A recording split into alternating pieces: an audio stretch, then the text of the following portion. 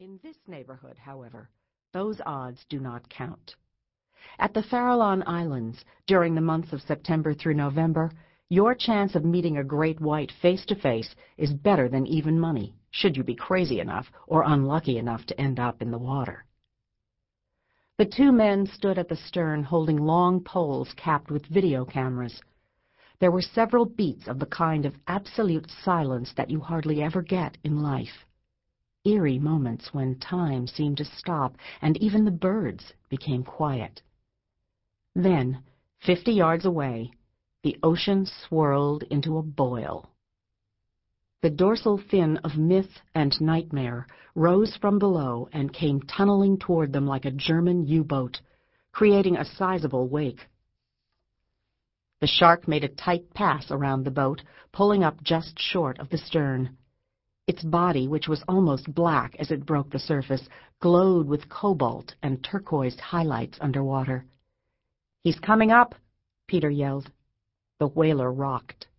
A massive triangle of a head lifted out of the water and, in a surprisingly delicate way, bit the back corner of the boat. Scott leaned closer and filmed. The shark's black eyes rolled. They could plainly see the scars all over its head and its 2-inch-long teeth, backed by rows of spare 2-inch-long teeth. Then, as quickly as it had come, the shark slipped beneath the surface, dove under the boat, and re-emerged next to the seal. As the great white snatched the carcass, shaking it, bright orange blood burst from the sides of its mouth. "It's Bitehead," Scott said. He broke into a full-face smile beneath his wraparound sunglasses. "Ah, Bitehead," Peter said. There was a moment of pleased recognition, as if greeting a fond acquaintance they had just happened to run into on the street. "We've known this shark for 10 years. Every September, one of the world's largest and densest congregations of great white sharks assembles in the waters surrounding the Farallon Islands, a 211-acre archipelago of 10 islets in the Pacific, 27 miles due west of the Golden Gate Bridge. No one fully understands what this gathering represents, why great whites, the ocean's most solitary hunters, choose to reside for a period of time in such close quarters. What's known for sure is that the sharks remain at this location for approximately 3 months. And this, having studied them for over a decade and a half in the Farallon White Shark Project, Scott Anderson and Peter Pyle have discovered that year after year the same sharks return to exactly the same spot. This annual reunion is at least partly about hunting.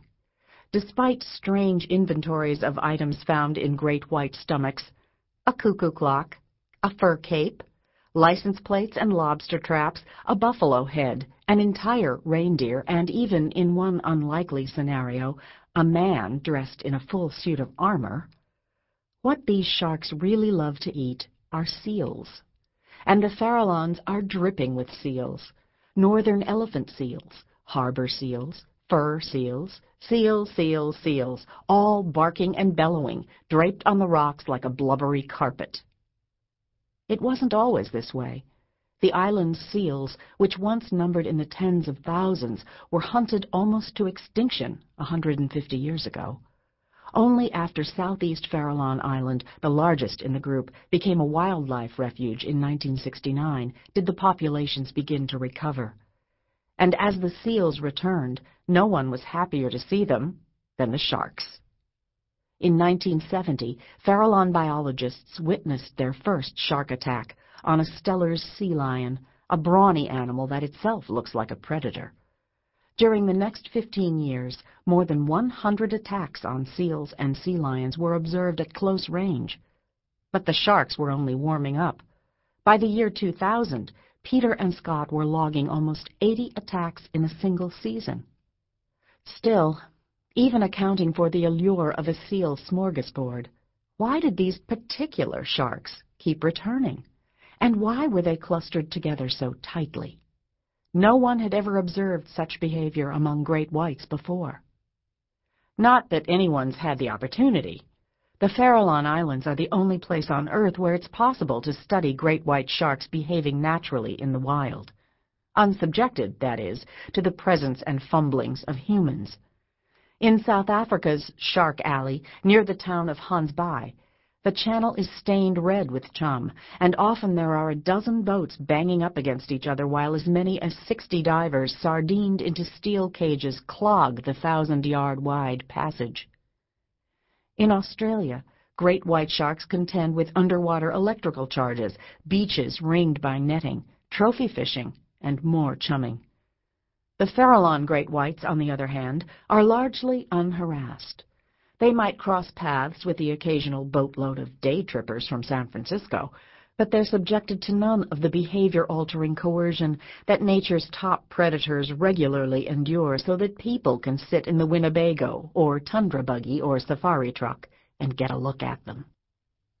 This is important because despite their visibility at the Farallons, and despite the impressive truth that sharks are so old they predate trees, great whites have remained among the most mysterious of creatures. Even now, after the human genome has been reduced to an alphabet set, and spaceships are trolling around on Mars, scientists are still missing some basic information about the species. How long do they live? Unknown. But probably at least 30 years, considering that white sharks don't mature until they're over 10 years old. All the sharks at the Farallons are adults, and some individuals have been showing up for more than a decade.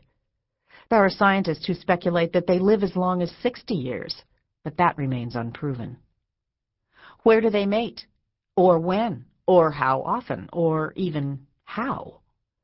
There are clues to the sex lives of great white sharks, but no facts. Scott and Peter have discovered that, while the males return annually, the females return only every other year, often with fresh, deep bites around their heads. Are these wounds related to mating? Do the females spend their off years giving birth in warmer waters? For that matter, how many great whites are there in the oceans? All of this is a complete mystery. Even the seasonal population at the Farallons is a wild guess, anywhere from 30 to 100. Then, of course, there's the question of size. Exactly how big can great white sharks get? And once again, there are no straight answers.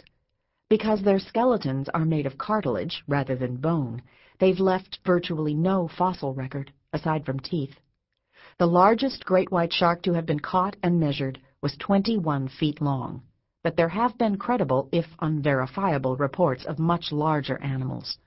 Nothing would be too surprising.